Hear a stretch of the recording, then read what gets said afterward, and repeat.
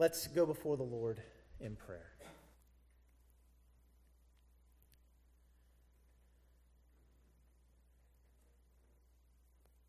Father, there is great hope in the truth that we have just sung, that your words are words of power, and that they never fail.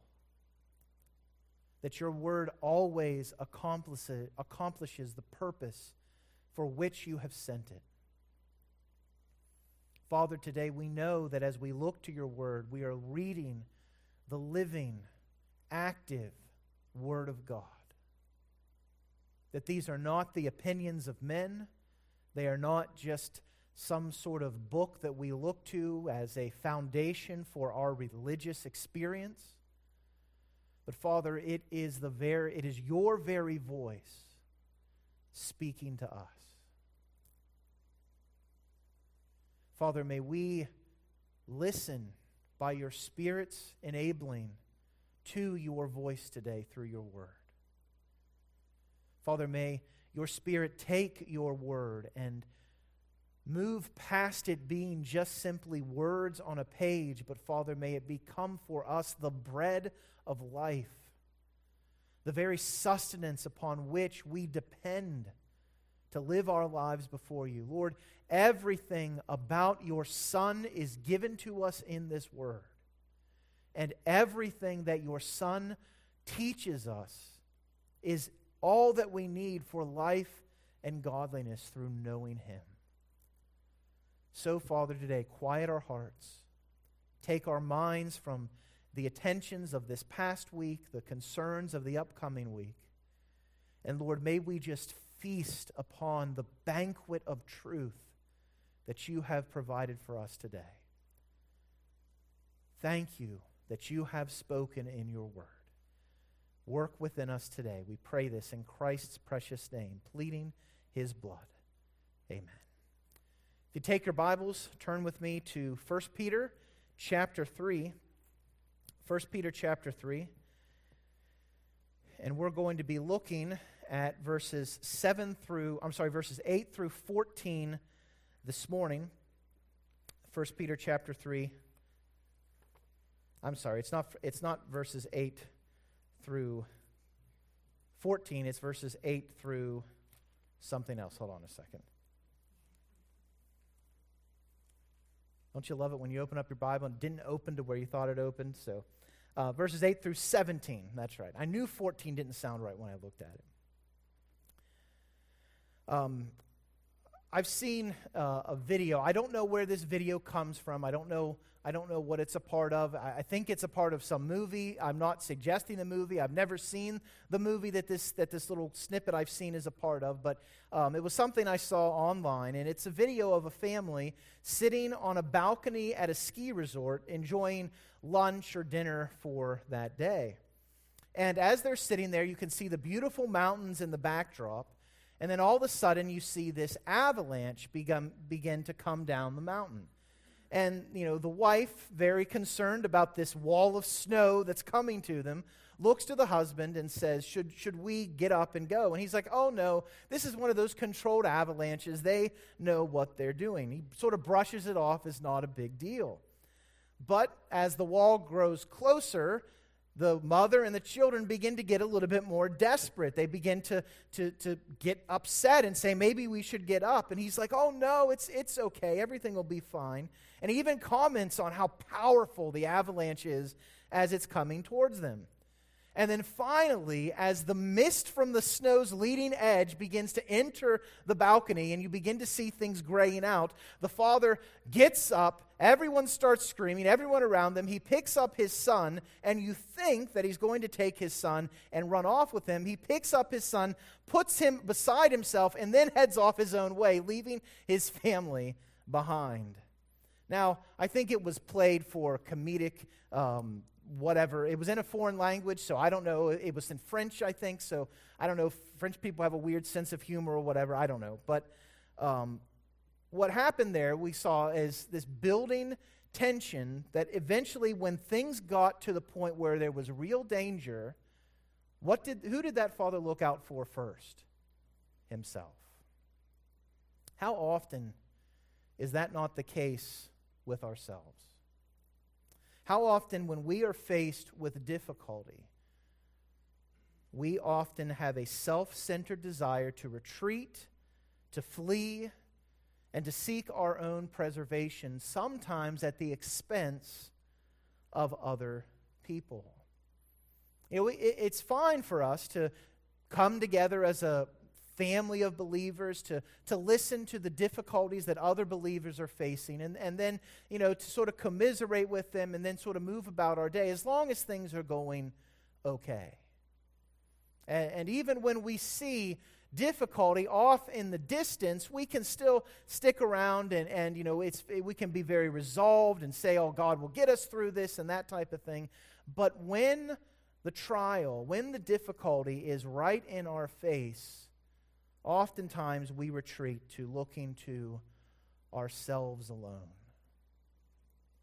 Peter is going to challenge us as pilgrims to have a completely different mindset in the way that we walk on this earth, on the way that we walk the path of a pilgrim. Look with me in 1 Peter chapter 3, verse 8. Finally, all of you have unity of mind, sympathy, brotherly love, a tender heart, and a humble mind. Do not repay evil for evil or reviling for reviling, but on the contrary, bless. For to this you were called, that you may obtain a blessing. For whoever desires to love life and see good days, let him keep his tongue from evil and his lips from speaking deceit. Let him turn away from evil and do good. Let him seek peace and pursue it. For the eyes of the Lord are on the righteous, and his ears are open to their prayer. But the face of the Lord is against those who do evil. Now, who is there to harm you if you are zealous for what is good? But even if you should suffer for righteousness' sake, you will be blessed. Have no fear of them, nor be troubled. But in your hearts, honor Christ the Lord as holy, always being prepared to make a defense to anyone who asks you for a reason for the hope that is in you. Yet do it with gentleness and respect, having a good conscience, so that when you are slandered, those who revile your good behavior in Christ may be put to shame. For it is better to suffer for doing good, if that should be God's will, than for doing evil.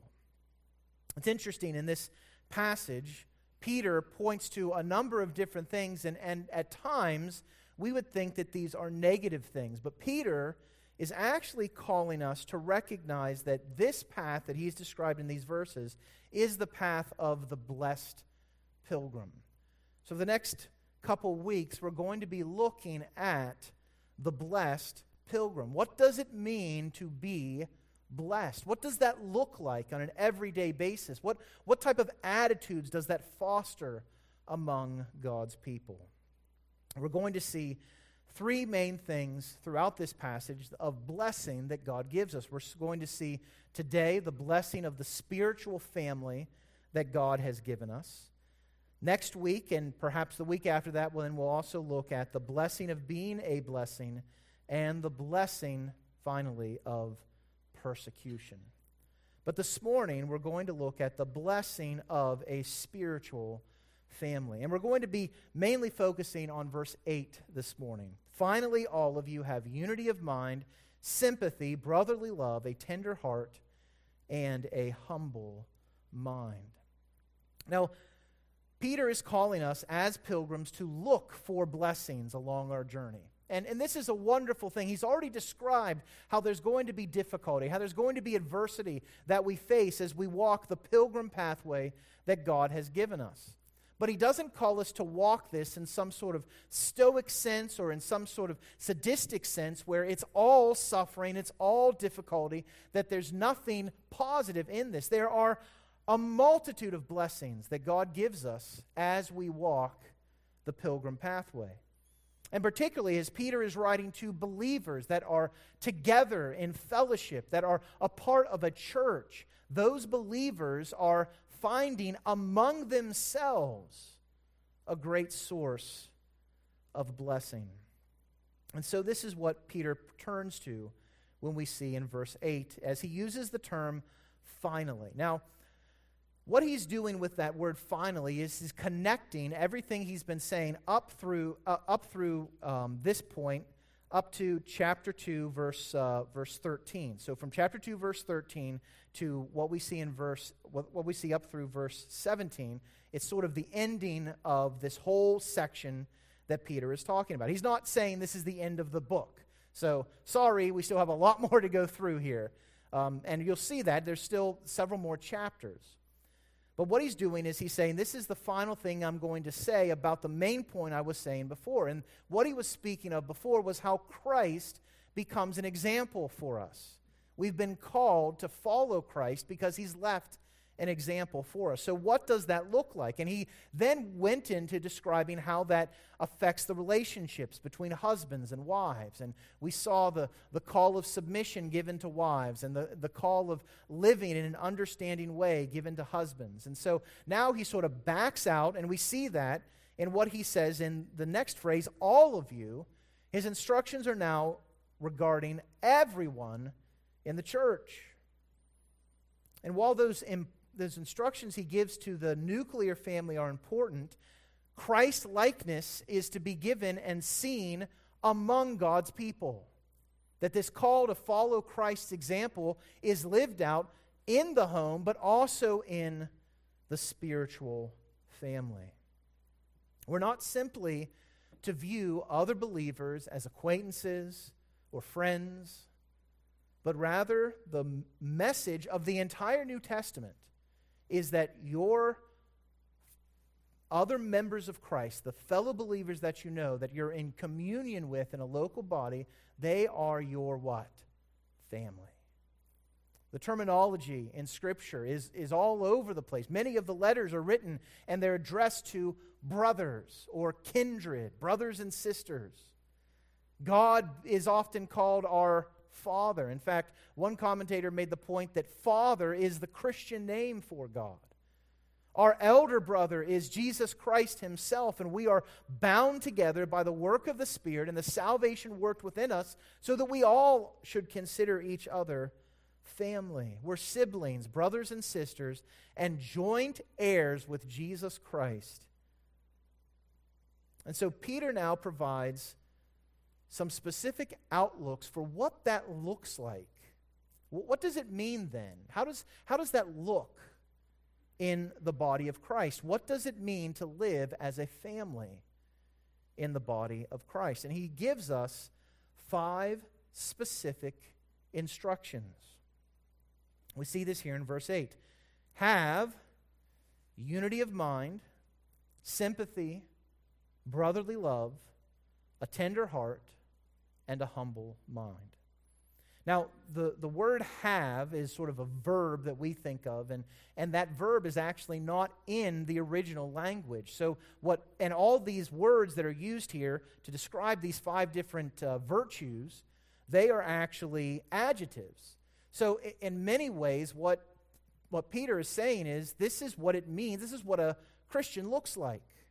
These are describing who pilgrims are. And what we're going to see in particular is, beginning with this first blessing, is the blessing of a loving spiritual family. Now, why am I focusing on love here? Well, it has to do with the way in which Peter has structured this passage. There's what we call a chiastic structure here. So some of you in Sunday school years ago, I had gone through Hebrew poetry and talked about how Hebrew poetry uses parallelism. And so, for instance, when we rhyme things or use poetry, the sounds were rhyme. So chewing gum is really gross. Chewing gum I hate the most. All right, that's what we think of. But in Hebrew, it was more of an idea of thought rhyming or parallelism. And oftentimes these parallel structures would form what we call a chiasm, and that comes from the Greek word X. And in the X, what joins two things together in the X? The center. And so what we find here is that Peter uses that very common Hebrew parallelistic structure to create a point about what it means to be or to have love in the family, particularly the spiritual family. So he begins with these two things, and what you're going to see is instead of them going one by one consecutively, the beginning and the end match together. Unity of mind and a humble mind. And then we see that, well, if you follow this structure, sympathy is going to line up with what? A tender heart. And then, so these things, sympathy, unity of mind, tender heart, humble mind, the key to having them all is to have what? And what's the one thing that's left? Brotherly love. Brotherly love becomes the key that unlocks the door to having these other virtues there. If you do not have brotherly love, you will not be able to have these other virtues in place. That is what Peter is pointing us to here. Now, this word that's used here for brotherly love, it's a word that particularly for Pennsylvanians we're very familiar with because it's the word Philadelphia. All right? And we have a city in this great state of ours, Philadelphia, known as the city of what? Brotherly love. Now that's the dictionary definition. I haven't been to Philadelphia in a long time, but I know some people that lived out there, and I don't know that it quite matches the description. But nonetheless, that is what Peter is calling us to brotherly love.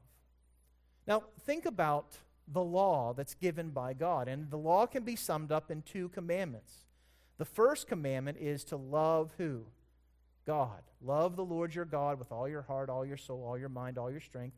And the second is similar to it or like unto it, and that is love your neighbor as yourself. Peter is stressing, and I think we do well to stress, the importance of brotherly love that believers must have for each other. Now, how does this work out? How do we see this? Well, I think the first thing we have to recognize is you have to be in fellowship with other believers to show them brotherly love. That's why the Scriptures implore and speak about the importance of gathering together with God's people. If you don't do that, you're not able to either receive the actions of brotherly love from your family, or you're also not able then to also give or to display that love to your spiritual family.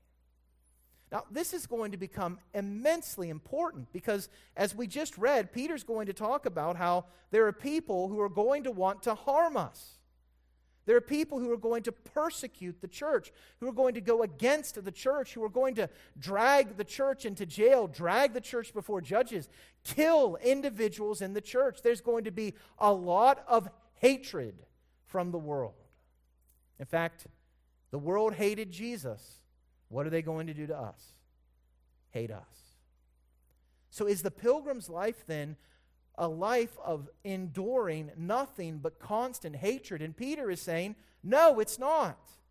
Where can we go for love and affection and kindness? Where do we find that as God's people? We find it in the church, in our spiritual family.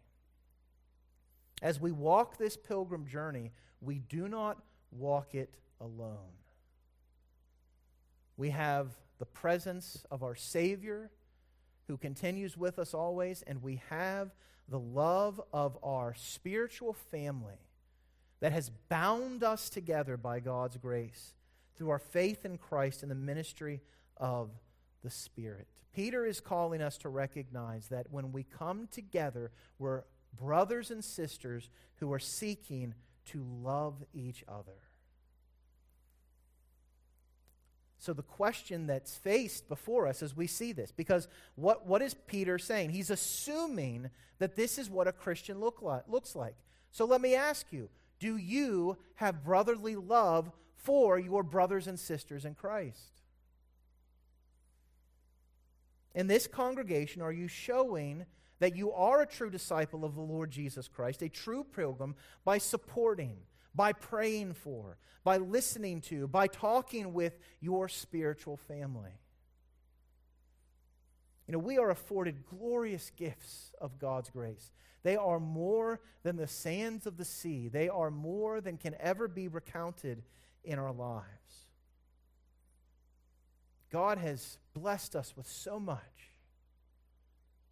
He's also blessed us with each other. And you say, well, yeah, I know some of the people in this church, and I don't know that they're quite that much of a blessing. They are. God's grace is at work, transforming us from those who lived for self to those who live for others. So gather regularly. You know, we live in a world that's tiring, isn't it? Do you come to the end of your week on Friday and you're just exhausted? You've had to deal with the effects of the curse. I was thinking about this yesterday. I was taking a bunch of boxes out to the curb. And this one box was sort of unwieldy, and I had to cut it up and turn it out, and I was carrying it. And I swear it got stuck on every little nook and cranny in the ground, every bush that I went by. I mean, my neighbors are probably like, what is he doing over there? Because I'm like, I'm just wrestling with this box. Why does that happen? The curse. I mean, have you ever wondered, why do things just not work like they're supposed to? Briars and thorns. And that tires us, doesn't it? Then we're living in a world that is filled with wickedness. It's everywhere. Your coworkers. Probably on any given day, you probably hear the Lord's name dragged through the dirt all the time. You see evil choices of coworkers or even friends that you have and the effects that those bring. And then there's your own sin, where you are the one who's dragging your Lord's name through the dirt by your actions or by your words. Each week is a battle. We wrestle not against flesh and blood. We are engaged in spiritual warfare. There are people in this world who hate you because you know Jesus Christ. And when you come to the end of the week and you come to Friday, it's no wonder we're exhausted. Where can we go for loving support, for refuge, for strength, for encouragement, to hear the word of God spoken to us? Where can we go among God's people? This is why the assembly of God's people together on a regular basis is vital. Because there we're able to experience not the hatred of the world, not the draining effects of the curse or of sin, but there we are able to experience the love of others who love Jesus Christ. Are you seeking to show that brotherly love in this congregation? It's a blessing. It is a blessing to come and to be among God's people. I was glad when they said to me, let us enter the house of the Lord. And the house of the Lord is not this building. Where does God dwell? In his people, among his people. So we have this blessing of a spiritual family. But now we see Peter goes deeper than just the brotherly love. What does brotherly love look like? And that's where we see these other four virtues, or I'm taking them together as the parallel units they are, and we're going to see two other things that the spiritual family brings us. And the first is the blessing of like-mindedness, or the blessing of a like-minded family. This is the first thing that Peter points to. Finally, all of you, have or be Christians, be pilgrims who have a unity of mind. He uses a word here, it's just one word in the Greek, that speaks of unity in spirit and of harmony. In fact, there are numerous passages in Scripture that call the church to be united. In fact, it is a sterling display of God's grace when people from different backgrounds, having different opinions and different viewpoints, come together and find unity. We see this in Romans 15, 5 through 7. May the God of endurance and encouragement grant you to what? Live in harmony with one another. In such harmony with one another, in accord with Jesus Christ, that together you may with one voice glorify God and the Father of our Lord Jesus Christ. Therefore, what are we to do? Welcome one another as Christ has welcomed you for the glory of God. Now, there's a lot here to unpack, and I'm not here to preach Romans 15, 5 through 7 for you.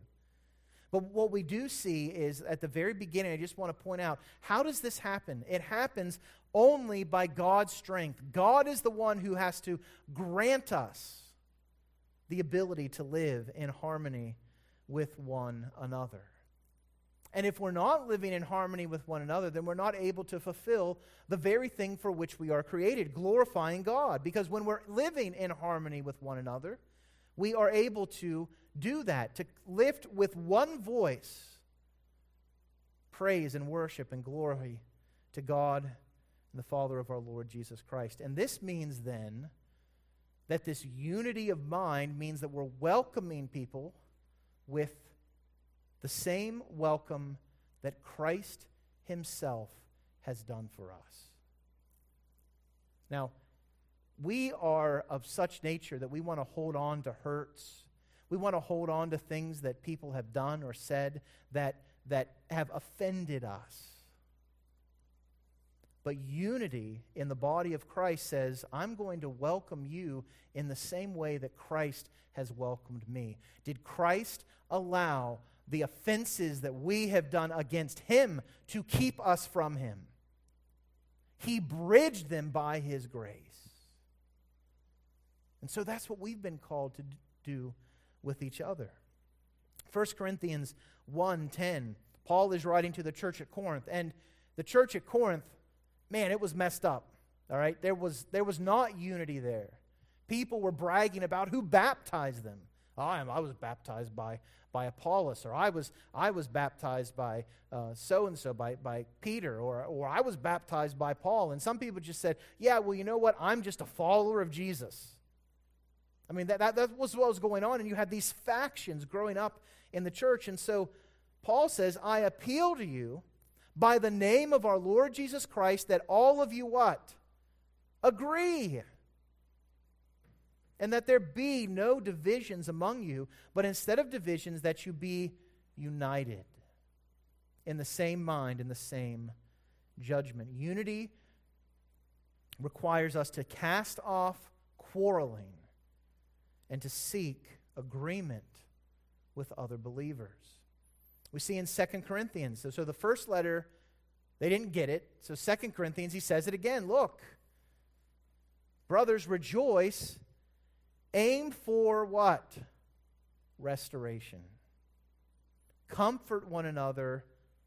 Agree with one another. Live in peace. And as we live in peace, who is with us? The God of love and peace. Philippians chapter 4, verses 2 through 3. We have this passage about Euodia and Synecdoche, or some people have said Odious and Stinky. All right? I thought those were appropriate names. You have these two women who are not agreeing in the church there in Philippi. Shocker, right? That you'd have people not agreeing together in the church. What does Paul say? I entreat Euodia, I entreat Synecdoche, stop the division, but rather what? Agree in the Lord. And then he speaks to his true companion, and there's all sorts of opinions and theories about who that true companion is.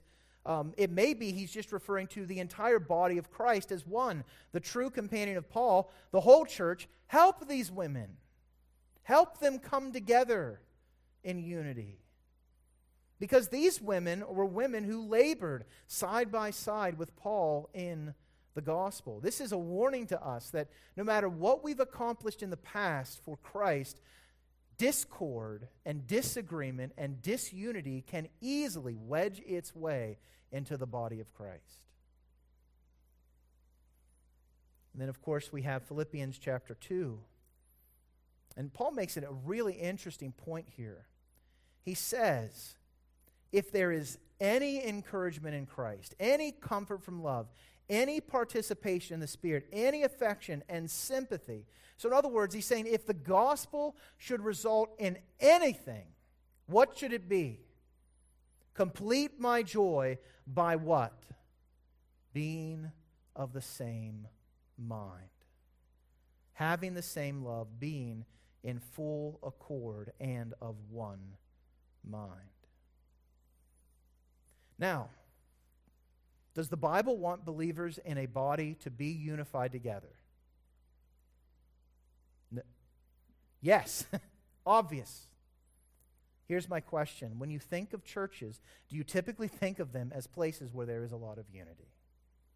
Now, I'm thankful that this church, this body, continues to have and show that type of unity, and I praise the Lord for that. But unfortunately, so often the church is described as a place where there is nothing but conflict. Maybe you've been in churches that's all there has been is conflict, disagreements, arguing, quarrels. See, unfortunately, the church is known not by its unity, but by its disunity. So, why is this? Why do we not have this happening in our lives? Well, I think Peter, if we look at our passage, I think he points to two things. Or I think the Scriptures point to two things. And the first thing, I think, is lack of faith. And particularly what we looked at in the Romans passage. Who is it that grants unity to the body of Christ? God. God is the one who grants this unity. He is the one who produces this by His strength. And is anyone more powerful, or does anyone have more power than God? No. So do we have sufficient resources given to us by God to be unified? Yes. So it's not from a lack of resources, it's from a lack of using those resources or trusting what God has said He's going to do. They remind us that our unity among believers is not accomplished through dependence upon our own efforts, but dependence upon our God. We must believe that what God says is true and then set out to show that to be the case. See, what often may happen is we'll look to structures, we'll look to programs, we'll look to ideas that we have that bring us together in unity. So like, okay, everyone's upset at the church, let's feed them. And then they'll be so full of fried chicken and ham at the church potluck that they'll be just in this sort of haze and they'll all get along. Like so we can look to those type of things. Or we'll look to try to have activities for everybody. Now look, is there anything wrong with a meal, especially with ham? No. There's nothing wrong with those type of things. But if we depend upon them, if we look to them as the pathway to unity, we're no different than a social club. We're no different than a community center. We are different than those things. But when we look to those as the things that bind us, those things as the things that bind us together, they are not, they're tools. But God's power is the thing we must depend upon to bring us together in unity. And see, here's the thing, that when God's power is at work in that way, it is a clear indication to the world around us that something different is happening. Because even in the social networks that we have in our society, even in the social clubs that we have, they're still filled with strife. You ever been to a PTA meeting? You ever been to a town hall? Nobody can get along. So when you have a body of believers that is getting along, what's going on there? It shows the world that there's something different about those who are united together in Jesus Christ. So lack of faith, I think, is one of the main reasons why we struggle with this. And then secondly, I really believe it's lack of humility. And this is where Peter brings in the last point. Remember, they're connected together as a single thought. Unity of mind comes through having what type of mind at the end of verse 8? A what? Humble mind. See, our faith in God has a clear effect on us. The more we depend on Him, the more we are aware of our own weakness. This is what Paul said. He said, look, I don't want my power to be the thing that I depend upon, because in my weakness, that's when God's strength is made complete. And so the more we depend upon God, the more we have faith in God, the less we think about ourselves. The less we think of what we're able to do. And so this is what Peter is calling us to. Have a humble mind. It is impossible for there to be humility, or it is impossible for there to be unity in the church without humility. There can be no harmony in the spiritual family apart from humility.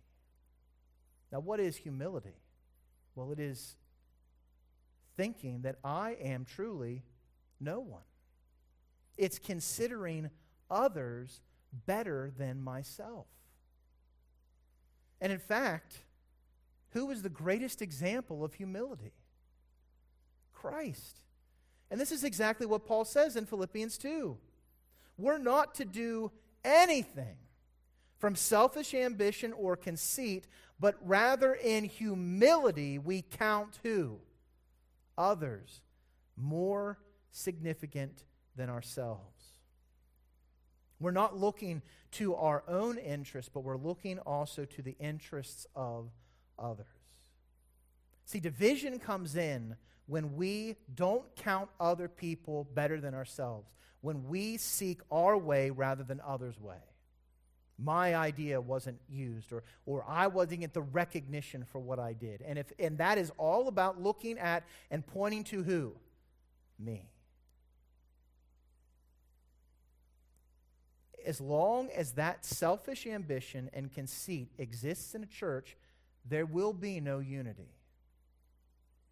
That's why Peter says, unity of mind comes through humility of mind. Well, what does that mind look like? Well, what does Paul say in verse 5? Have this mind among yourselves, which is yours in Christ Jesus. And what did Jesus do? And we know the rest of the passage. Who, being in the form of God, all right? If there was anybody who had the right, if you will, to be conceited because of who he was, it was Jesus Christ. But he didn't consider his equality with God something to grasp, but he let go of it. And he made himself of no reputation. Took upon himself the form of a servant, was made in the likeness of men. Now that is amazing humility, is it not? But is Jesus done? He humbled himself even more and became obedient to what? Death. And that death was not a quiet, peaceful death. It was a violent execution on a cross. So how do we have like-mindedness? We have to have a humble mind. We have to recognize that we are no one and that Christ is everything. And to live our lives in that reality, that is the only way we find unity in this world. But not only do we have the blessing of a like-minded spiritual family. But then finally we see the blessing of a tender-hearted spiritual family. We see this with the middle parallel statements: sympathy and a tender heart. This begins this idea of brotherly love, driving us to have unity of mind and humility. It brings about tender-heartedness. And it begins with sympathy. So it was interesting. I love it sometimes when this happens. So I'm going through the original languages, and I'm like, oh, what word for sympathy is used here in the Greek? And so I look it up, and guess how you pronounce the word sympathy here in the Greek? Sympathy. So this is the very word we get our English word sympathy from. Now it means literally to accompany someone in their passions. It's a combination of two words, and one of those words being pathos. And pathos refers to emotions. It's more than just feeling for someone. I think it can be easy for us to get caught up in feeling for someone and think that that's enough. You see a commercial about, someone suffering in Africa because they don't have water, or you watch one of those ASPCA commercials that has animals in the most pitiful states, and you feel for them. And Sarah McLachlan is singing in the background, "In the arms of the angels." And so, you feel bad, and then you sort of go about your day, and like it's no big deal. That's not what this type of sympathy is. It means to feel with. It's more than platitudes, more than just saying, as they'd like to say down south, "Oh, bless your heart." Rather, it's a sincere desire to enter another person's emotional state, which is often a state of suffering, and to sympathize with them. I think of how Job's friends did this initially. Everything had been lost. He's sitting in the ashes of what was his life, scraping his body with glass, and his friends came and they just sat with him. They mourned with him. They entered into his situation and sought to sympathize with him. This is what we've been called to do as believers, to be sympathetic to others, to enter into their suffering, and to feel as much as possible, to feel as deeply as they feel about what they're suffering. To let it be known that what they're going through as a part of the body of Christ affects us as we are united to them in Christ. When one part of the body hurts, the whole body hurts. That's the idea here. I think this is where we can find that the difficulties that we have experienced in life before have the opportunity for us to help others. This is one reason why the Bible speaks about elders and speaks about older women helping younger women. When you're 22 or 23, you've got it all figured out, right? And when you get to be 50, 60, 70, you've experienced so much that you can teach others to help them realize that when they face a similar circumstance like what you have faced, you can minister to them. That in fact, it may very well be that God's purpose in leading you through that difficulty was so that you could help someone in that difficulty that they're facing. So that you can sympathize with them. Of course, the great example, as Christ is our example in all these things, is Christ. Because we do not have a high priest who is unable to sympathize with our weaknesses, but one who was in how many respects? Every respect. Tempted as we are, yet without sin. So when we have that type of hope in a Savior, what do? Let us then draw near. The body of Christ is about drawing near to Christ, but also to each other as we sympathize, so that we can do what Paul calls the church to do in Ephesians 4:29, to not let corrupting talk come out of our mouth, but only such as is good for what? Building up, so that we can give grace to those who hear. So it begins with sympathy. But where does that sympathy come from? It's not just something we do as an act. We don't put on a show. Rather, it comes from a tender heart. Sympathy is driven by a tender heart. The human heart in Scripture is generally described in one of two ways: malleable and soft, or hard. Now, what are our hearts apart from God's grace? Are they soft or are they hard? Hard. And we see that in the world around us, right? People are cold-hearted, calculated. That's not how it should be among God's people. But God's grace is such that it takes cold, dead hearts that are cold towards Him, and He changes them to be soft.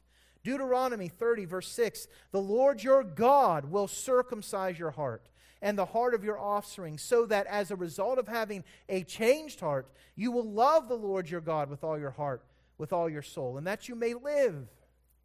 The new covenant is about God taking away or using His word that is like a hammer that breaks rocks in pieces and bringing about a new heart within us, a new spirit. God, what does He do in the new covenant with that old, cold, hard heart of stone? He removes it. And He puts within there a heart of flesh and gives us a heart of flesh. And He gives us His Spirit to cause us to walk in His statutes, to be careful to obey His rules, to dwell in the land that He gave. I mean, this softness of heart, we often think of it as referring to our relationship with God. And it primarily does. But you know what our tender hearts also deal with? Our relationship with each other. That in the church, our hearts are softened so that we can sympathize with others. I mean, a hard heart hears of what somebody is dealing with, and they say, "Oh, I feel bad for them." But then they go about their lives and they think to themselves, "Boy, am I glad I'm not dealing with that." A softened heart says, "Let me come and mourn with you. Let me come and help you. Let me come and strengthen you and come alongside." So what does it look like to be driven by a tender heart? Well, Paul, I think, gives it to us in Ephesians 4:32. We are kind to one another. We're tender-hearted. And we forgive one another as Christ has forgiven us. This tender heart that is produced by the brotherly love that we have for our brothers and sisters in Christ, it brings us to a place where we can forgive others who have harmed us. What a blessing it is to have this type of spiritual family, is it not? You can find here things that you can't find anywhere else in this world. Among God's people, you find love, you find unity, you find humility, you find compassion, you find sympathy, you find tender-heartedness.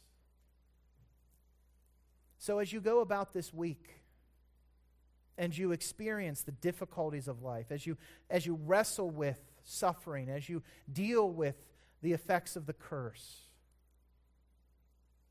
look forward to the time when you can come together with your brothers and sisters and come in a loving, spiritual family.